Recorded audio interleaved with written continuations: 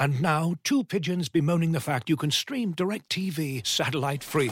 Hey, Frank, a little birdie told me you don't need a satellite dish to get DirecTV. What's little birdie? Was it Jimmy the Sparrow? It's a figure of speech. Point is, you can stream DirecTV over the internet now. Oh, sure. Next you're going to tell me those big birds are made of metal and filled with people, right? You mean airplanes? Stream DirecTV without a satellite dish. Visit DirecTV.com. High-speed internet service required. Terms and restrictions apply. The Athletic.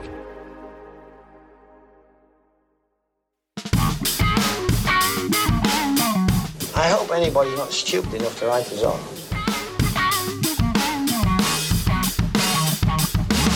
It's 2 Stars time. This is the weekly Nottingham Forest podcast from The Athletic. On this episode, the chairman speaks, but what does it mean? A point at Brentford edges the Reds closer to safety. We'll round up the international news and ask, did they really play for Forest? Available for free wherever you get your podcasts and ad-free on The Athletic. This is 2 Stars. Hello, listener. Matt Davis-Adams here. I'm joined by The Athletic's Forest correspondent, Paul Taylor. Hi, Paul. Good morning to you. And with us, as ever, the Empress of Tomorrow, Nick Miller. Hi, Nick. Hello. The You like Empress that one? of Tomorrow. No, yeah, sure. I'll take that one. I've liaised with a mutual friend of ours, Matt, to suggest some kind of wrestling style nickname that would be appropriate for you. Okay. And it's been the voice of the voiceless has been nominated. Now, I don't know. This kind of mutual friend of ours may well be thoroughly murking me because I have no idea what any of this means, but he reckons that's appropriate anyway. Oh, it must have been Ben. Right, okay. CM Punk, yeah, voice of the voiceless. A slightly controversial wrestler, but an excellent one in his day, albeit he left in slightly sour circumstances. But anyway, this is a Forest podcast, not a wrestling one. So before we start, here's a question from Damien, who says, if you could each pick and transplant any former Forest player into this current team, who would you choose? Example, Pearce circa 1991 to drop in at left back as a rampaging 29-year-old. Rule 1, pick from players you've seen live. Rule 2, no Collymore 93, 94, 95, too easy. Collymore would definitely have been my answer. Nick, who did you come up with? Yeah, I mean, Pearce was the obvious one, not just because of he was my favourite Forest player of all time, but over the last kind of year, we've all needed something to get excited about with football generally, not just Forest, and there remains no more visceral and exciting sight than Pearcey charged up and down the left flank. But on a more practical level, obviously the problem with Forest this season, and I think this is going to be a theme, is that we don't score enough goals, and also that we don't create enough chances to score goals. So I have chosen, with sort of due apologies to Grenville Morris and Wally Ardron, who of course disqualified because I'm not quite that old. I've gone with Nigel Clough, just for scoring of the goals and the creating of chances as well. It was Brian Rice Day the other week, wasn't it? And you kind of, I'm sure we all watched the goal over and over again, and we really don't say enough about the pass, slide rule pass that Nigel played while falling over, which is just exceptional, and one of the reasons that I chose him for this. Yeah, it's a lovely pick. I remember when Forest signed Nigel Quasi and some supporters chanted, Nigel, Nigel. And I was like, no. This is not for Nigel Quasi. Paul, you've gone for a striker as well. Must have been a temptation to go for Dick Laflemme, but that's not the guy who you picked. Mate, I think we're at odds here. You sent me a different question. And I've picked 3 players who I'd sign in different circumstances. But okay. I have come up with an answer in the space that Nick was talking about his. And okay. I thought it was the answer that you texted me this morning, because that was going to be mine, so I'll be cross if you haven't picked it. Your question to me was, who would be an unrealistic signing, who would be a realistic signing, and who would be a signing that would work out terribly? I'll tell you what's happened there. I've copied and pasted the wrong tweet and sent it here, so that's my fault. So if you've got that question, I've got a brilliant array of answers for that. So you're not picking Britta Sombalonga then? Well, no. He was going to be my answer for all 3 of those questions, but not this one. My actual answer to this would be, and I thought Nick was going down the same path, would be Andy Reid. Purely because, for all the reasons that Nick mentioned, unfortunately my time covering Forest didn't start when Nigel Clough was still playing, but I did get to see Andy Reid adding his creativity and flair. And I've never seen a better left foot in a Forest shirt than Andy Reid. And I think for similar reasons as Nick talked about now, they lack a bit of creativity, they lack a bit of flair, they create a lot of chances, but they're not a side that creates loads of really, really good chances. And that's what Reedy was good at. He could pick out the pass, he could play in a cross, he could make something happen out of nothing for himself. And that's what Forest are missing. They're missing his kind of mercurial abilities and just that little bit of magic that he was capable of creating. I've never. Can anybody explain to me why you can only have a wand of a left foot, and what is the right foot equivalent? What do you have, like a feather duster of a right foot? I don't know. What is the alternative? Yeah, you never have a cultured right foot either, do you? No. These are all questions that I think can be directed to the Football Cliches podcast, which covers these kind of vital matters extensively. Excellent branding there, Nick. That's fantastic segue. Company man. The thing about Andy Reid as well is it's not as if pace was ever a big part of his game. You could just pick him up from the academy and just drop him into the first team now, and he'd probably still have the same impact. It was such a shame that he got injured when he did and never quite got over that groin problem, because he had plenty left in him. He could have carried on for another couple of years if not for that. And I think Forest badly missed him once that problem arose. Who's shout with the best left foot ever though? There, Paul. I mean, the Ian Wone Ultras are going to be after you. No, it's players we've seen, isn't it? And Wone was just before my time. It's all right. Sticking to the rules. That's fine.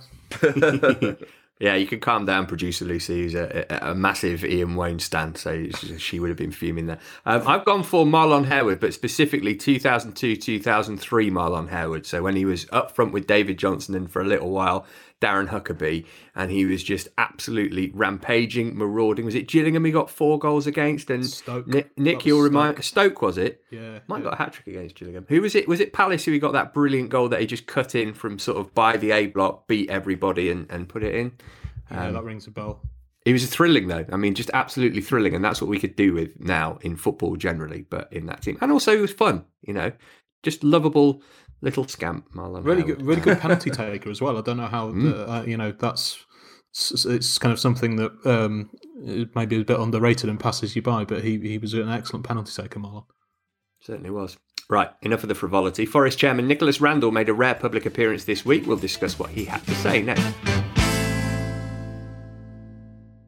Looking for an assist with your credit card, but can't get a hold of anyone? Luckily, with 24/7 US-based live customer service from Discover, everyone has the option to talk to a real person anytime, day or night. Yep, you heard that right. You can talk to a real human in customer service at any time. Sounds like a real game changer if you ask us. Make the right call and get the service you deserve with Discover. Limitations apply. See terms at discover.com/creditcard. This episode is brought to you by Michelob Ultra, the official beer sponsor of the NBA. Want to get closer to the game than ever before? Michelob Ultra Courtside is giving fans the chance to win exclusive NBA prizes and experiences like official gear, courtside seats to an NBA game, and more. Head over to MichelobUltra.com/courtside to learn more. So earlier this week, the club released a video of Chairman Nicholas Randall being questioned by a member of the Forest Supporters Club. It was over half an hour long. It's part 1 of 2, available online if you haven't seen it. We'll discuss some of the bigger talking points that emerge. First though, Paul, why do you think the club chose now for the time to go public, and why Nicholas Randall to do it? Let's be honest, I think it's probably something that should have happened before now. It's something that certainly, we've been pushing for some time. I kind of understand.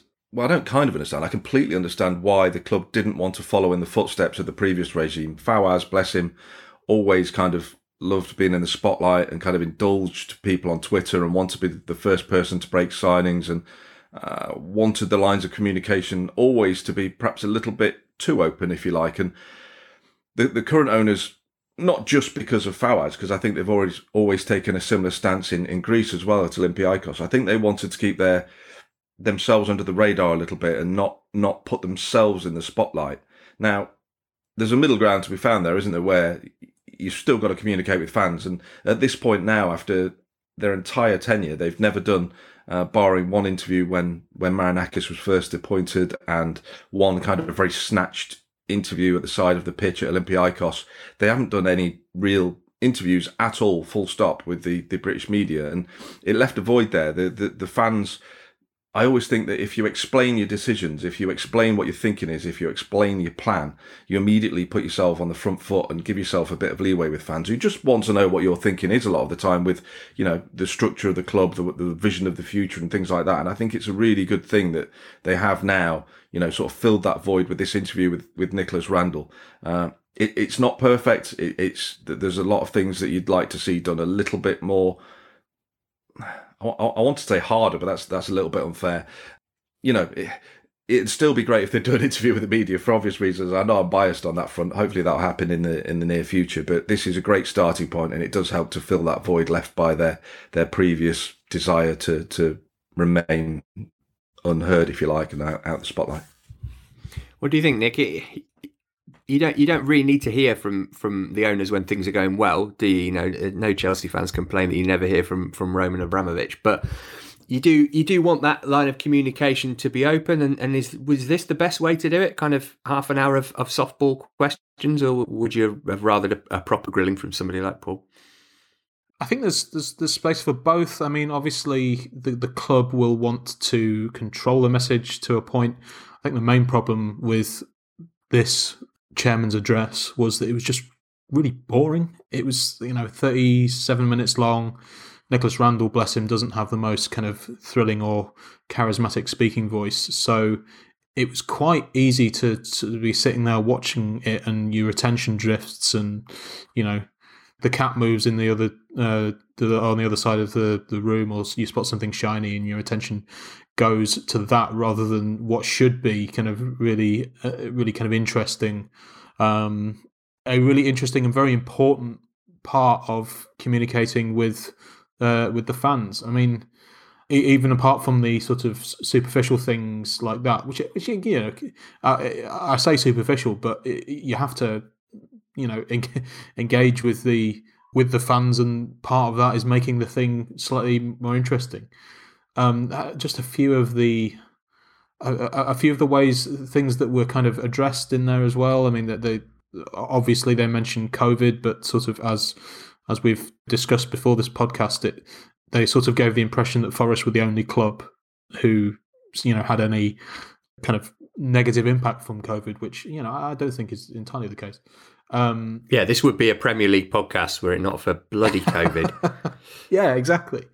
And I think the kind of one of the interesting things. I'm sorry if I'm sort of skipping ahead with your questions here, Matt, but the chairman said, well, for the first 3 seasons we were very happy with the progress, and it's just this season where it's gone wrong, which I found slightly odd given that they're now on their 5th manager in these 4 seasons. So if they thought it was going swimmingly before, then why was a manager sacked every season? And also he said at one point, what matters is when you make mistakes, you learn from them. And that seems to be one of the problems with Forest historically, and this regime specifically, is that mistakes are being made and being made repeatedly. Obviously, if finally they do learn from them and do things a bit more sort of consistently and properly going forwards, then that's great, better late than never. But at this stage, it did seem like slightly odd and inconsistent messaging. I thought the division of labour that he spoke about was interesting, Paul. So we were kind of told that Nicholas Randall these days was not a token chairman, but didn't have much involvement. But he said he spends most of his time in Nottingham. His role involves liaising with the EFL and the PFA. And Janos Frentsos works with Marinakis basically as his right-hand man. And Johnny Owen looks after the media side of things. It's interesting to get that insight into it. And maybe Randall does have more to do day to day than we thought. Yeah. I mean, the suggestion was...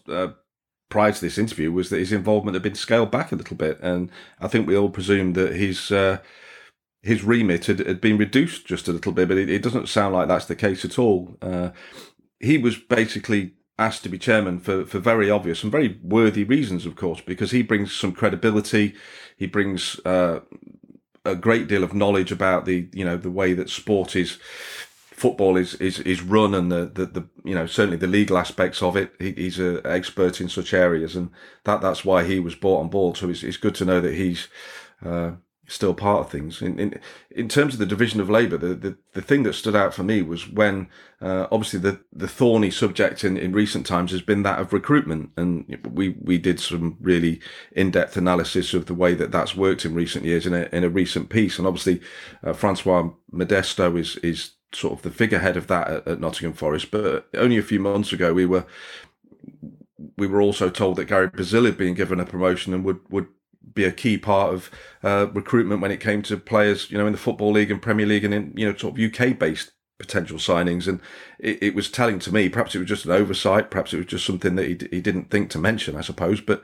it felt that the fact that he was never mentioned when they talked about the recruitment things felt key to me. Is he still involved? Is his involvement been scaled back? Was it just an oversight for Randall not to mention him, or is it now all down to Modesto again? It's interesting if that policy has changed again so quickly, only a few months after Brazil's promotion into that role. And also on transfers, Nick, Randall said that Chris Hughton has the final say. He said that he admits that Forest have been short-termist in terms of player turnover. Do you think that's right, that Hughton has the final say? It seems unlikely these days. I mean, it's you're never sure when he says the Hughton has the final say. It's always a little bit kind of thorny as to what that actually means. As to, you could easily interpret that as Chris Hughton is leading the recruitment, which I don't think is true. What that probably means is that and Paul will know more about this than me, but I assume what that means is that the club will go to Hughton with signings, and if he really objects to a certain player, or then he'll say no. But if I don't know, it does seem slightly contradictory to say that we are being too short-termist, and then say the manager has a kind of significant say in player signings, which at another / normal club, then that might be a little bit more sensible. But at a club that gets through managers at the rate that Forest do, that is a kind of a summation of why we do have this ludicrous sort of level of squad churn that we do. That if a manager does have the final say on all transfers and a manager's sacked every season, then it's inevitable that there is going to be the churn, because obviously the new manager comes in, wants his own players. So I don't think it's not an unhealthy thing for a manager, and particularly Chris Hughton, to have a final say in transfers. But they also have to accept that if they think short term in terms of managerial appointments and kind of keeping patience with the managers, then they also then give the manager a say in player recruitment, then there is going to be a lot of short term thinking, and there is going to be a lot of player churn, which I think has contributed to a lot of the problems that we've had in the last couple of seasons. Definitely. A couple more points before we move on from this. We're picking it apart a bit. I don't want to be totally negative though, Paul. They pointed out the positives of the Marinakis era. More engagement with the community, attendances have increased dramatically, and revenue's gone up as well. And these are all tangible things that have definitely improved under this regime. Yeah. I think to be honest, the community aspect of it is increased tenfold. That I think Forest's position in the community, without going over too much old ground in terms of the Fawaz al-Hassawi regime, there were a lot of local businesses that struggled because they weren't, bills weren't paid. Forest ended up with winding up orders left, right and centre. It was just a constant cycle of local businesses and suppliers being, having to fight just to get paid a lot of the time. Now, Forest have taken it to the other extreme now. They're really good at interacting with the community. They work with schools. They work with homeless projects. They work with food banks. They're really good on mental health.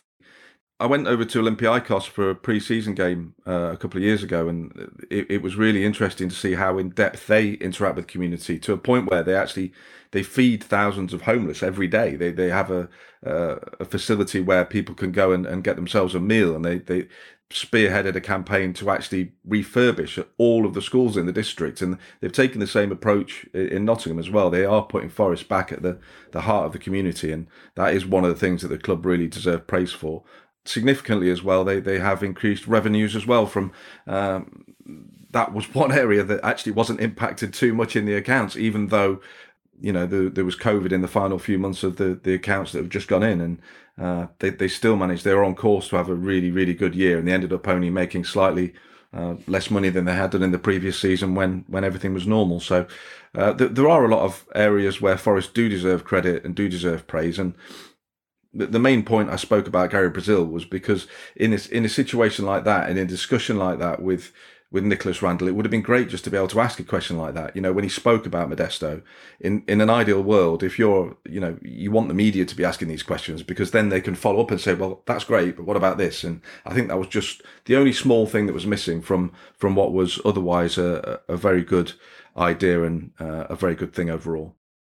Finally then, Paul, part 2, do you think they're waiting for the reaction to part 1 before they release that? Is there going to be any massive revelations that we're expecting? I literally have no evidence to support this. It's just a hunch. But a few months ago, they talked about how they were going to have the planning application for the new stand submitted in the first quarter of the year.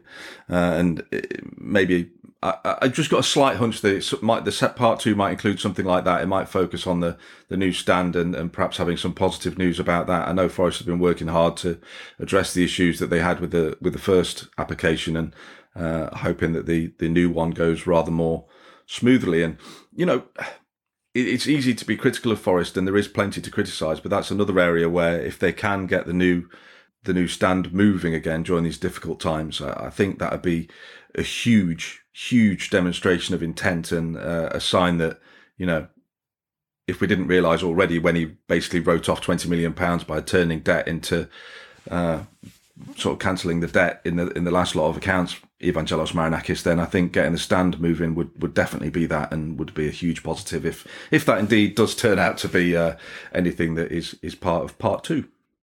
Yeah, it'd be interesting to see if they do announce that, and if they trail it with "We're serious about promotion." Are you? One expects not. Right, we'll turn our attention back to the pitch next as we reflect on last weekend's draw at Brentford. Looking for an assist with your credit card but can't get a hold of anyone?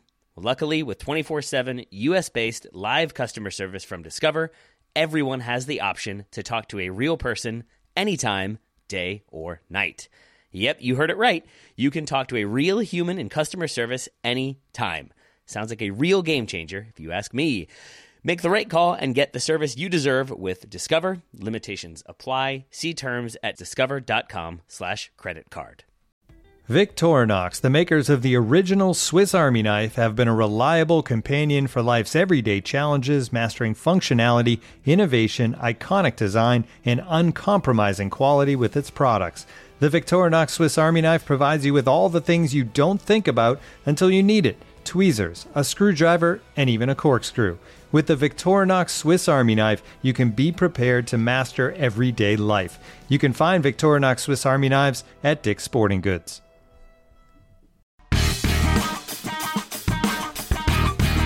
In towards Graben, falls kindly this time for Kravinovic, and Nottingham Forest are level. What a significant moment this could be. Well, it feels like a long time ago now, but last weekend Forest came back from Brentford with a point in their pocket after a 1-1 draw in West London. First question, Paul, what did you make of the Brentford Community Stadium on your first visit? Well, the big bonus was that I actually was able to sit in the press box without feeling like I was in one of those old sauna seats that you used to get in the 70s, you know, with your head poking out the top of it. I had a delightful pre-match sausage roll that didn't make me too fat to go and sit in my seat, which was ace.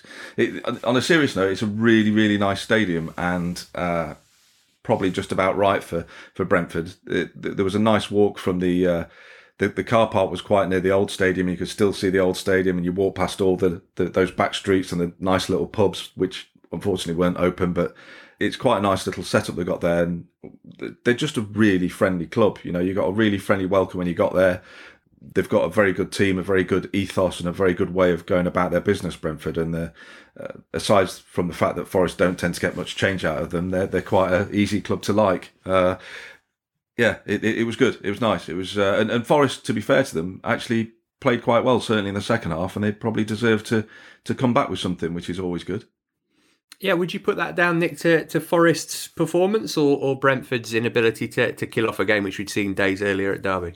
Yeah, weirdly, and this never happens, is that during a Forest game I found myself paying more attention to the opposition than I did Forest.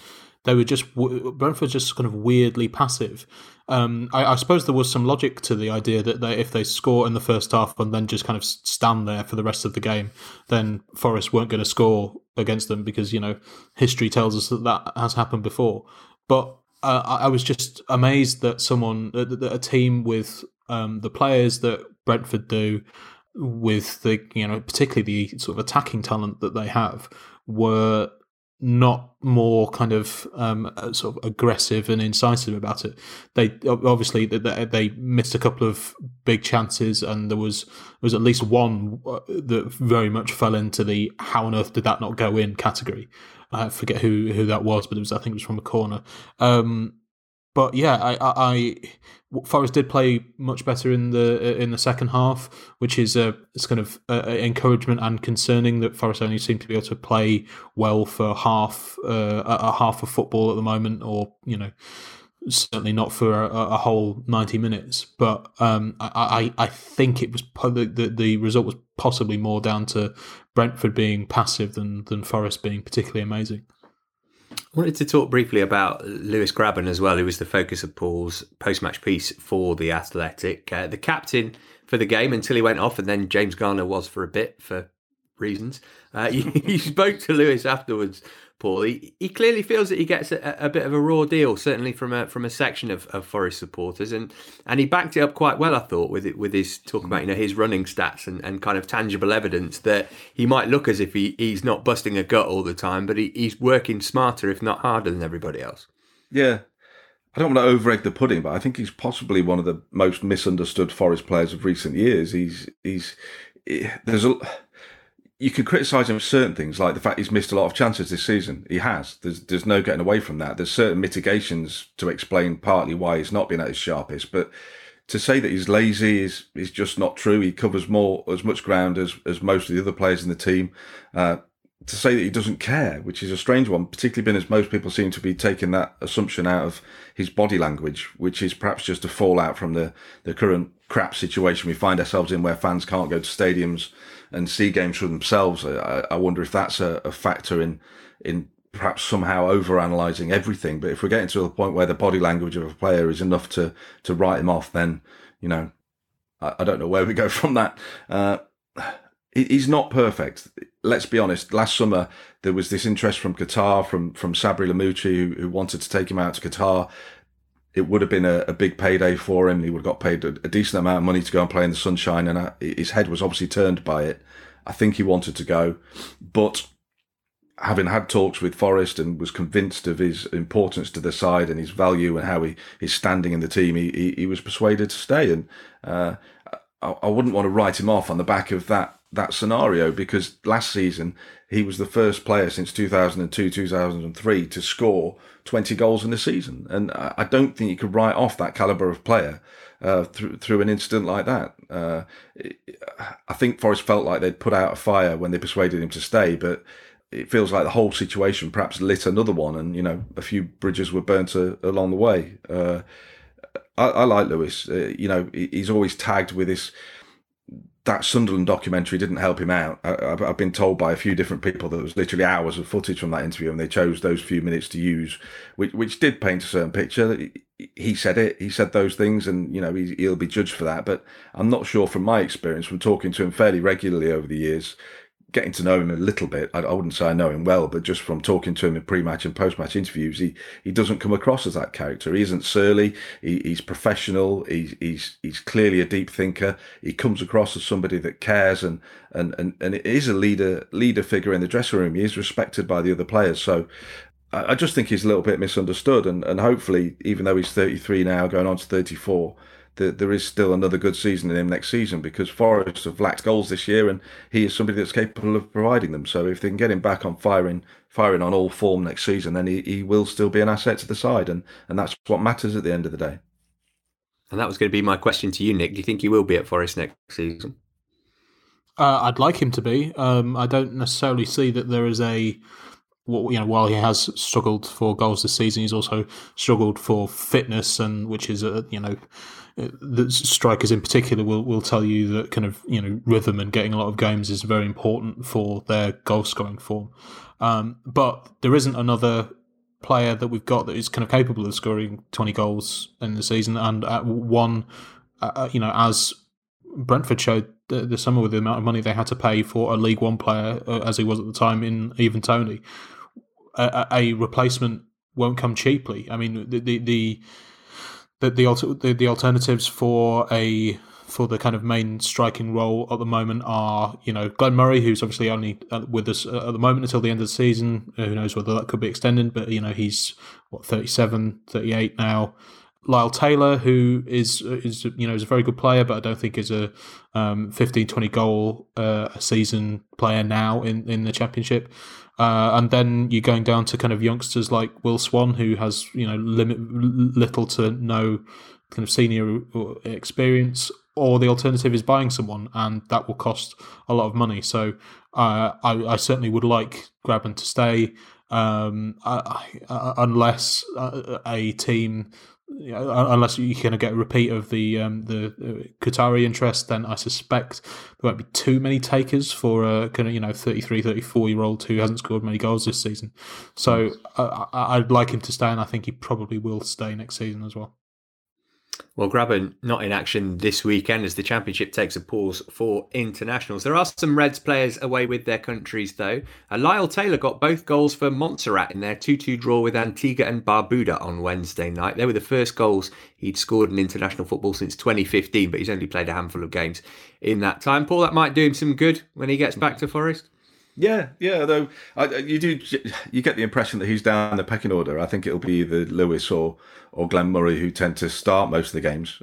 Obviously, I'll be proved wrong at Cardiff next week when Lyle Taylor's in the starting lineup. But it does feel like he's third in the pecking order behind the two slightly more experienced players at this level. What I would say, and I was going to interject when Nick was talking, was it feels like there is a bit of opportunity this summer, because there are some decent Championship level strikers who are going to be available on free transfers this summer unless they agree contracts with their current clubs. And could Forest finally end their lifelong pursuit of Dwight Gale, for example? He's out of contract this summer. You'd have to pay him big wages, but would he be worth it? He's somebody that does historically score a lot of goals in the Championship and get teams out of the division. Britta Sombolonga. Now, would you revisit him? He's not had the best of seasons this year, and he did leave Forest in a ever so slightly mercenary way, in the sense that, Borough activated his clause that allowed him to leave, and they paid him a lot of money. Football's a short career, you've got to make your money somewhere, but would you take him back? Would he be worth taking on a free transfer? Again, probably on big wages. There is opportunities there to sign proven, very good Championship strikers, but you would have to probably commit to quite big wages. I don't know what the answer is, whether it's worth doing or not, but I think it's something worth perhaps looking at.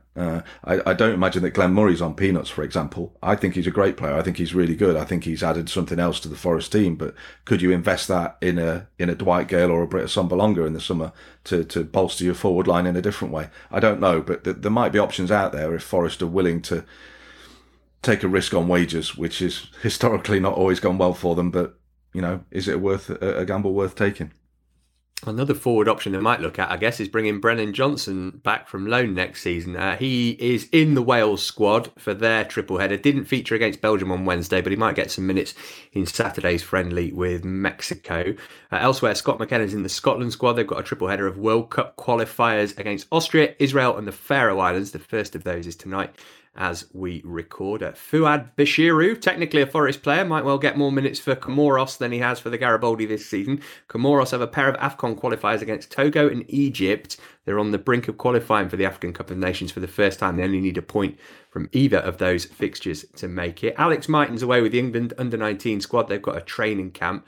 And finally, Cyrus Christie didn't get off the bench for the Republic of Ireland as they lost in Serbia on Wednesday. They've also got a qualifier against Luxembourg and then a friendly against Qatar, obviously. Hugely necessary match in 2021. Christie's the subject of your latest piece for The Athletic, Paul. It seems like, given what Chris Hughton says about him in the piece, that he might be sticking around for longer than just this season. I think it's something that Forest will look at quite seriously in the summer. He's he had a tough start. Let's not beat around the bush. He struggled to begin with, made a few mistakes, and they, again, without banging on too much about COVID and how it's changed the dynamic, I feels like this season that every mistake's been analysed a little bit more. That made it a little bit difficult, I think, for him to win over some sections of fans. He was trying to fill the shoes of Matty Cash, which is no insignificant thing at all. He was brilliant last season in terms of fullbacks. He was outstanding, and I think whoever came in was going to have big shoes to fill there. But he's grown as the season's gone on. I wouldn't heap too much praise on his shoulders. I think he's a steady, reliable, decent Championship fullback, but I mean that as a compliment rather than a criticism. I think he's done pretty well and grown into that role as the season's gone on. And if it could be done for the right level of wages, I'd certainly think about trying to sign him for next season. What the future holds for Carl Jenkinson, who'll want to be playing first team football himself, I don't know. I suspect he might be one that they look to move on in the summer, and he might want to move on to go and play more regularly as his career sort of enters the autumn, if you like. But they've also got a couple of very young fullbacks coming back from loan spells as well. So if they could keep Christie and get some of the young lads to back him up, then they might be in quite a good position in the right back spot. Yeah, time will tell with that one, I guess. Okay, anyone for a quiz about an obscure former Forest player? Paul's shaking his head no, but we've got to do it, I'm afraid. It's did they really play for Forest? I feel like Carl Jenkinson will definitely be on this game at some point in the future, but for now it's over to our host, Mr. Nick Miller. Yeah, current players disqualified from this, although there are Fuad Basharou. There are obviously players currently contracted to Forest who we may well forget about. You can shake your head all you want, Paul. I spent upwards of 13 minutes researching this earlier on, so we're going to bloody do it. Okay, it's did they really play Forest? It's a notable former player who had a forgettable spell at the world's greatest football club. This one, I think this is fairly tricky this week. Oh, good. Great. So, unlike the rest of them, goodness me. Yeah. Okay, Thanks, clue number Nick. 1. Yeah. Clue number 1. I made my senior debut in a team alongside Paul Hart, Frank Gray and Kenny Burns. And as a kind of supplementary clue, I completely forgot that Kenny Burns played for this particular club. Ooh, so it's not Forest? No. Okay. All right. I've got no idea. He made his competitive debut. Alongside Paul senior Hart. debut in a team alongside Paul Hart, Frank Gray and Kenneth Burns. Also, Frank Worthington in that team as well. Sadly departed this week. That noise, listener, was Paul puffing out his cheeks in exasperation. Right, I'm passing. I don't know. Paul looks deep in thought there. I wonder if I'm Well, gonna I get thought I another had George something Proto until he said Worthington, and that's thrown me completely off. No, I'm. Clue 2. Clue number 2. I scored the winning goal in a Wembley final for the club that Forest sold me to. Oh, right. Okay. I've got Everton on the brain for some reason now, but that's probably not right. Paul's gone from puffing his cheeks to stroking his moustache. Whether that's going to help him any further, only time will tell. No, I'm drawing a blank on this. How about you, Paul? Yep. Blank look, blank mind, blank everything. Aside from thoughts of wanting to hurt Nick, that's the only thing going around in my head at the minute. Thoughts of violence. I'm very glad there's a couple of hundred miles between us. I am a current Football League manager. Ooh. Okay. A current Football League manager. So, somebody in tiers 2 to 4 who used to play for Forest. Who could it be? I wonder. I'm still thinking. I am struggling to come up with a name. Paul, have you got anybody? No, I was thinking of Gary Mills, but he's not a Football League manager. Gary Bowyer. No, is that not right? No, it would have been so topical as well. I thought you got it. It's a good shout. Okay. Paul, have you got a guess, or should we get to clue 4? Let's just get this finished so that my misery can end. Wow, Jesus! All right. I don't. Christ, I don't think this clue is going to help you very much. Actually, I represented my country at 3 international tournaments, one of which was the 1994 World Cup. Roy Keane, of course, neither obscure nor a current Football League manager, but he is somebody who popped into my head. No, it's not. Hasselbank was a coach for Forest, wasn't he? Never played for Forest. I'm going to take slight pity on you here by adding clue number 4, part 2. Okay. He was a teammate of Roy Keane at the 1994 World Cup. Current. This is so difficult.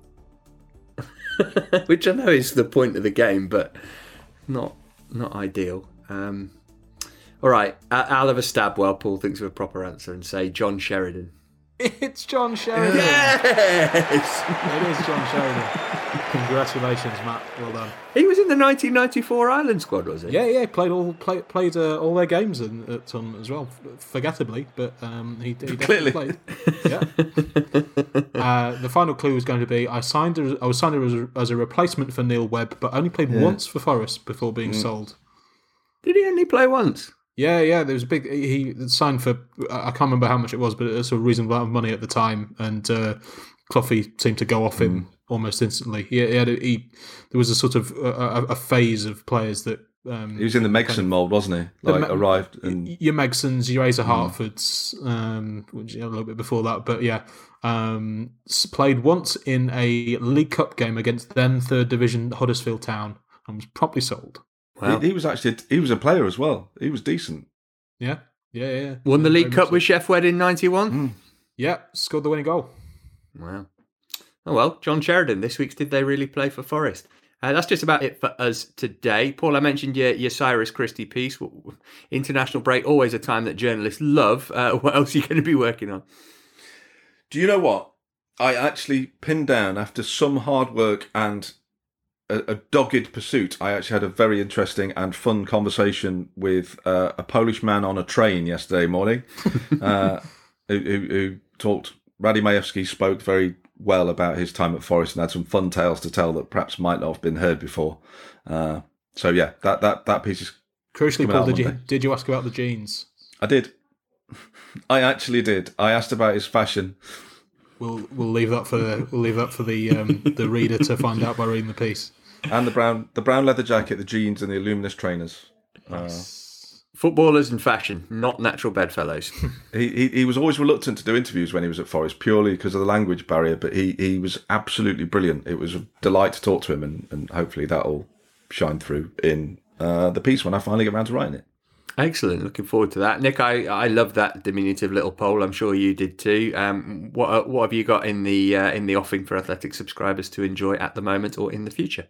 Well, I don't know when it's going to be going out, but I'm working on a piece at the moment about players who suffered multiple ACL injuries, and I think we all know who I would have spoken to about that one. I spoke to the world's greatest human, Chris Cohen, last weekend.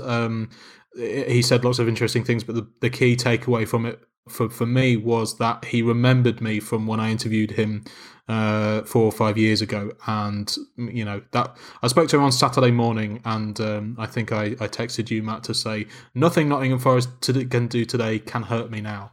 It was about 30 seconds later that Guyton Bong conceded that needless penalty as well, wasn't it? I think it was. So I was tempting fate, but yes, it was wonderful to speak to him. I'm not sure when that piece is going out, but I also spoke to Andy Hunt, who is the physiotherapist, or one of the physiotherapists who helped him through a lot of all three of his injuries. And I think, if you remember, he was the guy that Cohen went over to and hugged after the phenomenal Ipswich goal.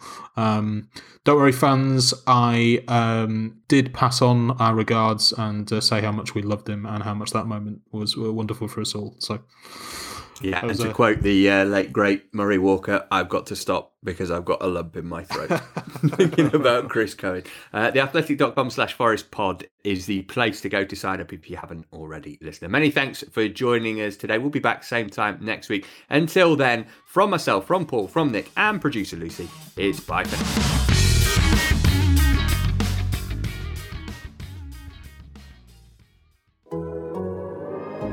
The Athletic.